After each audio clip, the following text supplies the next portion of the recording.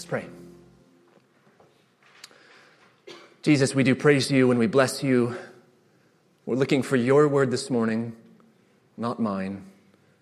Speak, O Lord, your servants are listening. In Jesus' name we pray. Amen. You may be seated. Well, good morning. I'm going to need your participation this morning.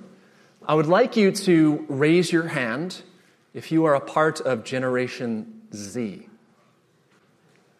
Any Gen Zers here? A couple. Are you ashamed? You look ashamed.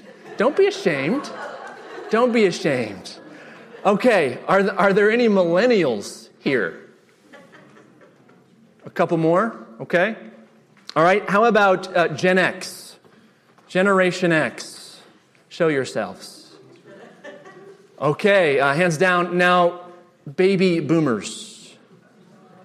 Baby boomers. All right, we keep going up. I think we're probably going to start going down now in terms of the numbers here. How about the silent generation? Why are you all so quiet? I don't really get this generation. These are those, born between 1925 and 1945. Any of you? Any of you? Surely. Any of the greatest generation here? Yes, everybody turn around. Right there. Now, if you're wondering what generation is the greatest, they literally stole it and put it in their name. So, best isn't up for grabs, but second best is. And I know we'll have a lively debate about which generation can claim that this morning. This is where you might hear someone whisper, "Okay, boomer." This is that kind of context here. You're wondering where I'm going with that. This is a great question to ask. Let's see if I can pull this together. This morning, we're going to give our attention to the psalm appointed for today, and we're just going to look at one verse therein. I'm going to go ahead and read the first 4 verses of that psalm again for us now, and we'll focus on verse 4. This is Psalm 45, verses 1 to 4. I will extol you, my God and King, and bless your name forever and ever. Every day I will bless you and praise your name forever and ever. Great is the Lord, and greatly to be praised, and his greatness is unsearchable. One generation shall commend your works to another, and shall declare your mighty acts. One generation shall commend your works to another, and shall declare your mighty acts. If you look up the word generation in an Old Testament concordance, it turns out it's pretty frequent. It's often used. It occurs a lot more than you'd expect, given how much it comes up in our conversations, which is not that often. Typically, when it comes to what I introduced this message with, right? We're talking about Generation X. We're talking about the greatest generation. These kinds of generations, these concepts are what we call social generations. They represent groupings of people who were born between the same couple of years, typically a decade or decade and a half, and they share some sort of cultural circumstances. They tend to look like one another, generally speaking. We also are aware of family generations, right? There are children, and then there are parents, and then there are grandparents, and then there are great-grandparents. These family generations. I bet all of us have, at one point or another, seen a photograph where these 4 generations are present. And that's a pretty cool thing to see. Maybe sometimes there's 5, a little bit more rare. The biblical idea of a generation isn't different from these things necessarily. It's not different from a social generation or a family generation. It's probably just a bit more broader when the Bible uses that word. Often, generation can simply refer to the people living at a given time, in which case we would be the generation, all of us. Sometimes it's akin to what the Bible calls an age, people living in an age, a specific time. Nevertheless, regardless of how in its context each Bible passage is using that word generation, from its scriptural frequency, the idea of human generation seems pretty important to God. To be more specific, there does seem to be a common theme when it comes to why God cares about generations. Now, to get a bit deeper into what that looks like, I want to just take a look at a few scriptural examples. We're going to stay in the Old Testament, and they take place strategically important moments in the story of salvation. We're going to start in the book of Genesis chapter 17. God is making promises to Abraham. All right? Here's what God says to Abraham in verse 7 of chapter 17. And I will establish my covenant between me and you and your offspring after you throughout their generations for an everlasting covenant to be God to you and to your offspring after you. The point here is that God is not just making an arrangement with Abraham. It's an arrangement, a covenant, with all of Abraham's offspring, therefore, all of the generations that will follow. And God says it's to be everlasting. So, forever generations, says the Lord. Now let's go to Exodus chapter 3. The next book of the Bible, we see another main character, protagonist, Moses.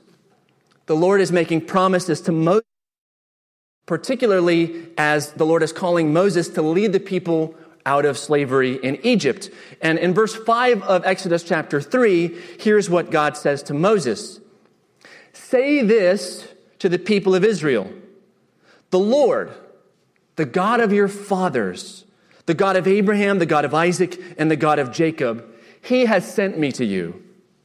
This is my name forever, and thus I am to be remembered throughout all generations. So God tells Moses who is sending him, and the name he gives Moses to tell the Hebrews includes 3 generations of faith. That of Abraham, that of Isaac, and that of Jacob. And then God says, this is the name, the God of Abraham, the God of Isaac, the God of Jacob, by which he wants to be remembered throughout all generations. Okay, now we jump over to Deuteronomy chapter 7. Moses is still in view here. The Hebrews have been delivered from Egypt and they're ready to enter the promised land. And Moses at this time has to give the law to them again. It's called Deuteronomy, the second giving of the law. He has to remind all the people of the promises that God made to them when they were brought out of Egypt. Here's what Moses tells the people as they're ready to enter the promised land in verses 9 to 10 of Deuteronomy 7. He says, know therefore that the Lord your God is God, the faithful God, who keeps covenant and steadfast love with those who love him and keep his commandments to 1,000 generations. To 1,000 generations. That's a lot of generations. So after 40 years, remember, 40 years of wandering in the wilderness until the original generation who came out of Egypt died because of their lack of faith, now God commands this new generation of Israelites to be faithful to him, just as, remember, God is faithful from generation to generation. One final passage, we'll go back to the Psalter, Psalm 78. It's a little bit longer, 7 verses here, but stay with me and listen in for these generational echoes. Give ear, O my people, to my teaching. Incline your ears to the words of my mouth. I will open my mouth in a parable. I will utter dark sayings from of old, things that we have heard and known, that our fathers have told us. We will not hide them from their children, but we will tell them to the coming generation. The glorious deeds of the Lord and his might and the wonders that he has done. He established a testimony in Jacob and appointed a law in Israel, which he commanded our fathers to teach to their children, that the next generation might know them, the children yet unborn, and arise and then tell them to their children, so that they should set their hope in God and not forget the works of God, but keep his commandments. When we read passages like this, what are we to conclude except that God desires faithfulness and praise from generation to generation? It's very clear. I encourage you, if you've got some time this week, hit that concordance. And look at that word, generation. God is kind of obsessed with faithful praise being given from one generation to the next generation, to the next generation, and to the next generation. And that, it may not seem all that profound, especially if you've been steeped in the church. But it is profound. Why might God so regularly remind his people that he is always faithful from generation to generation, and that therefore his people must be faithful from generation to generation? Why might that be? We know God is infinite and immortal. He is not like us in those ways. And a part of God's eternal nature is that he's always faithful. He doesn't change. He keeps covenant and steadfast love. And because of these things, God is worthy of all the glory. The praise of God is supposed to be unceasing. If humanity ceased to praise God or ceased to exist, something would not be fitting, because God is worthy of praise. We, though, we are not infinite. We are not immortal, right? God made us to be faithful to him in our mortality. In order for that to take place, though, for humans to be faithful to God despite our mortality, faith has to be passed from generation to generation. In order for God to receive the eternal faithfulness and praise he's worthy of, he desires that faithfulness be passed from parent to child, parent to child, parent to child, generation to generation to generation to generation, as long as it is that God is faithful, and that's a long time. Now, based upon this truth, this morning, I really just want to share with you 2 points for reflection. 2 reflection points. And the first is this: we are called by God throughout the Scriptures to share stories of God's faithfulness with those who come after us. We're called to share stories of God's faithfulness with those who come after us. That may seem obvious, and it probably is conceptually, but it's probably not practically. The kind of people God calls us to be are people who have a habit of giving testimony to what God has done for us. Are you that kind of person? Today we're looking at one verse out of the Psalms, Psalm 145 verse 4. One generation shall commend your works to another and shall declare your mighty acts. But really, the entire Psalter, the book of Psalms, is an enactment, there we go, of that very verse. Meaning, declaring from generation to generation the stories of God's salvation so that God's people might praise him and have our faith strengthened. That's what the Psalter is. This is a big part of why God's people have always sung together. Always. Always. Whether in the Old Covenant or the New, we always sing together. We sing through the Psalter, we sing through Psalms and hymns and spiritual songs, as Paul writes. Why? To praise God for his faithfulness and to foster the faith of future generations. We are to give testimony to what God has done in redemptive history, and we often do that through the very songs that we sing.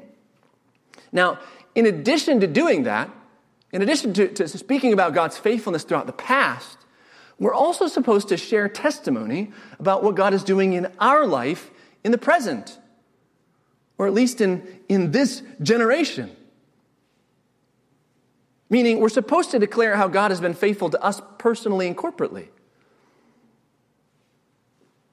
It's one thing to teach the Christian faith to other people, to teach them about the life and the death and the resurrection of Jesus Christ, and to share with them the story of Scripture. That's essential, right? It's a part of preaching the gospel. But you want to know what's also essential? Sharing with other people the ways in which God has been faithful to you. What God has done and what God is doing in your life. Because when those two things, a witness to the scriptural gospel and a witness to the gospel in your life today, when those two things are brought together, it makes it clear to people that God is alive and active. And that the gospel is more than just propositions, but it's true today. And let me tell you how it's true in my life. So I want you to just consider for a moment, as a reflection point, but also as a challenge for some of you, who are 3 people in your life that you are actively declaring God's faithfulness to and seeking to pass your faith onto? Just 3. Who might they be? In the first chapter of the Gospel of Luke, just one chapter, we get 2 beautiful testimonies of God's faithfulness. One from someone very young and one from someone very old. The teenage Mary declares in the Magnificat, "My soul magnifies the Lord, and my spirit rejoices in God my Savior, for he has looked on the humble estate of his servant. For behold, from now on all generations will call me blessed. For he who is mighty has done great things for me, and holy is his name. And his mercy is on those who fear him from generation to generation." Well done, Mary. At the end of Luke, we get a testimony of someone old, the old Zechariah, who says, "Blessed be the Lord God of Israel, for he has visited and redeemed his people and has raised up for us a horn of salvation in the house of his servant David, as he spoke by the mouth of his holy prophets from of old, that we should be saved from our enemies and from the hand of all who hate us, to show the mercy promised to our fathers and to remember his holy covenant." Can you hear those generational echoes? What Mary and what Zechariah were feeling and doing in that moment has now been passed to us so that we might do the same thing. Mary and Zechariah are praising God for his faithfulness in the past and in their present moment so that generations to come will be urged to trust God's faithfulness for themselves. One generation shall commend your works to another and shall declare to them your mighty acts. I want to say it does not matter whether you're old or whether you're young. It doesn't matter whether you're married. It doesn't matter whether you're single. It doesn't matter if you're a parent with obvious children right in front of you or not. There are always people in our lives, always people in our lives who need the stories of God's faithfulness from your life, that they might be urged to trust God's faithfulness for theirs. Amen? Always that need. The second reflection point I have for you this morning is kind of the converse here. We need to listen to the stories of God's faithfulness from those who come before us. We need to listen. In 2 Timothy chapter 1, we're told that Timothy, this pastoral apprentice of Paul, he came to faith through the faith of his mother Eunice, who came to faith through the faith of her mother, Lois, Timothy's grandmother. So the reason that Paul's writing this letter of 2 Timothy to his pastoral apprentice was evidently because Timothy listened. He listened to the stories of God's faithfulness from those who came before him. This is similar to my story. It might be similar to yours. My paternal grandfather, Chesley Littlefield, he was a principal of a Christian school and a pastor in the boonies of northern Maine. He parented my mother into the faith, and he actually led my dad to the Lord when my dad was a senior attending that high school. He wanted to date my mom, and he had to be a Christian to do so. That's the backstory. My dad, Carl, became a pastor and a church historian, and my mother an educator and now a spiritual director. They parented me into the faith, and now here I am, a pastor in the third generation. And now, me and my wife have the call to pass our faith onto our kids. Now, I'm saying this as a privilege. There's no boasting here. I'm privileged to come from generations of faith, and to honor that and to keep that before myself and before my wife. My oldest son, Cohen, his middle name is Chesley. And my youngest son, Ezra, his middle name is Carl. Because there are generations of faith in my family, and I'm thankful to the Lord for that. But you know what? I'm also privileged to have people in my life who just shared about Jesus' faithfulness with me. And they're people I still remember. I just didn't name my kids after them, all right? There's Mr. Huther, my 7th grade Bible teacher, who had faith unlike anyone I've ever met. Derek Thompson, my youth leader, who just took time to hang out with a bunch of nerdy middle schoolers. Mr. Butler, the chaplain of my high school, who was one of the best preachers I can think of. Richard Phillips, my mentor in college, who taught me even better how to study the Scriptures. I'm the beneficiary of faith handed down from generation to generation, and do you know what? So are you. Without exception, every one of you here who has faith in Christ is the beneficiary of faith handed down from generation to generation. You're here because people spoke the stories of God's faithfulness to you and you listened. Thanks be to God, you listened. And so I'd like us to acknowledge, just for a moment, in your mind, who are 3 people in your life who have declared God's faithfulness to you and have passed their faith to you. Who are they? Honor them. Listen to them.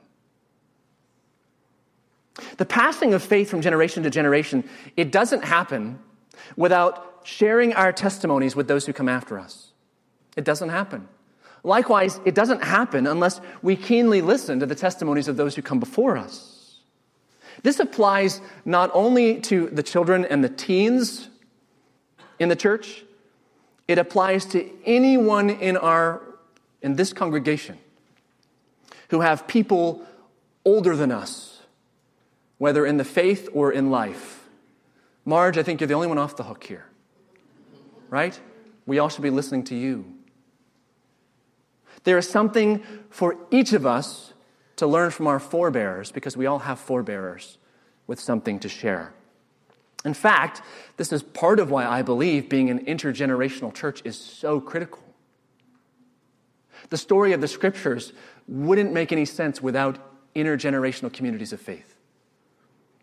And so we continue it, even if culturally that seems archaic. Because the faith must be handed from generation to generation. The faithful praise of God, in fact, is meant to cascade from the old to the young. It doesn't always happen, but it should.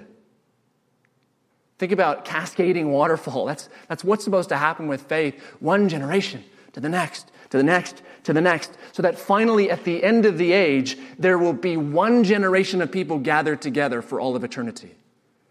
And what will they do? They will keep praising God for His faithfulness. One generation shall commend your works to the next and shall declare your mighty acts. And so I want to close this sermon by just giving you an invitation. It's very simple. I'd like you to think of a time in your life, just one, I'm sure there are many, just one time in your life when God was just astoundingly faithful to you. Maybe it was a time when He met your need. Maybe it was a time when He healed your sickness or your injury. Maybe it was a time when He spoke to you in a way that you really heard. Maybe it was a time He just answered your prayer. Whether you've told anyone about that or not, perhaps you have, perhaps you haven't, I want to encourage you, challenge you, take me up on this. Share that story with someone this week. Listen to the Word of God and respond. Maybe you tell your children that story at bedtime. Don't you think that would be good for their souls? Maybe you can write this story down and send it to someone via email. You can send it to me, and if you want to, maybe I'll post it for the church to read. Give testimony. How might you declare God's mighty acts to another generation, just as it's been commended to you? One generation shall commend your works to another and shall declare your mighty acts. I think to end this message, it's good to hear the words of St. Paul. It says, "Now to him who is able to do far more abundantly than all we ask or think, according to the power at work within us. To him be the glory in the church and in Christ Jesus, for how long? Throughout all generations, forever and ever. Amen."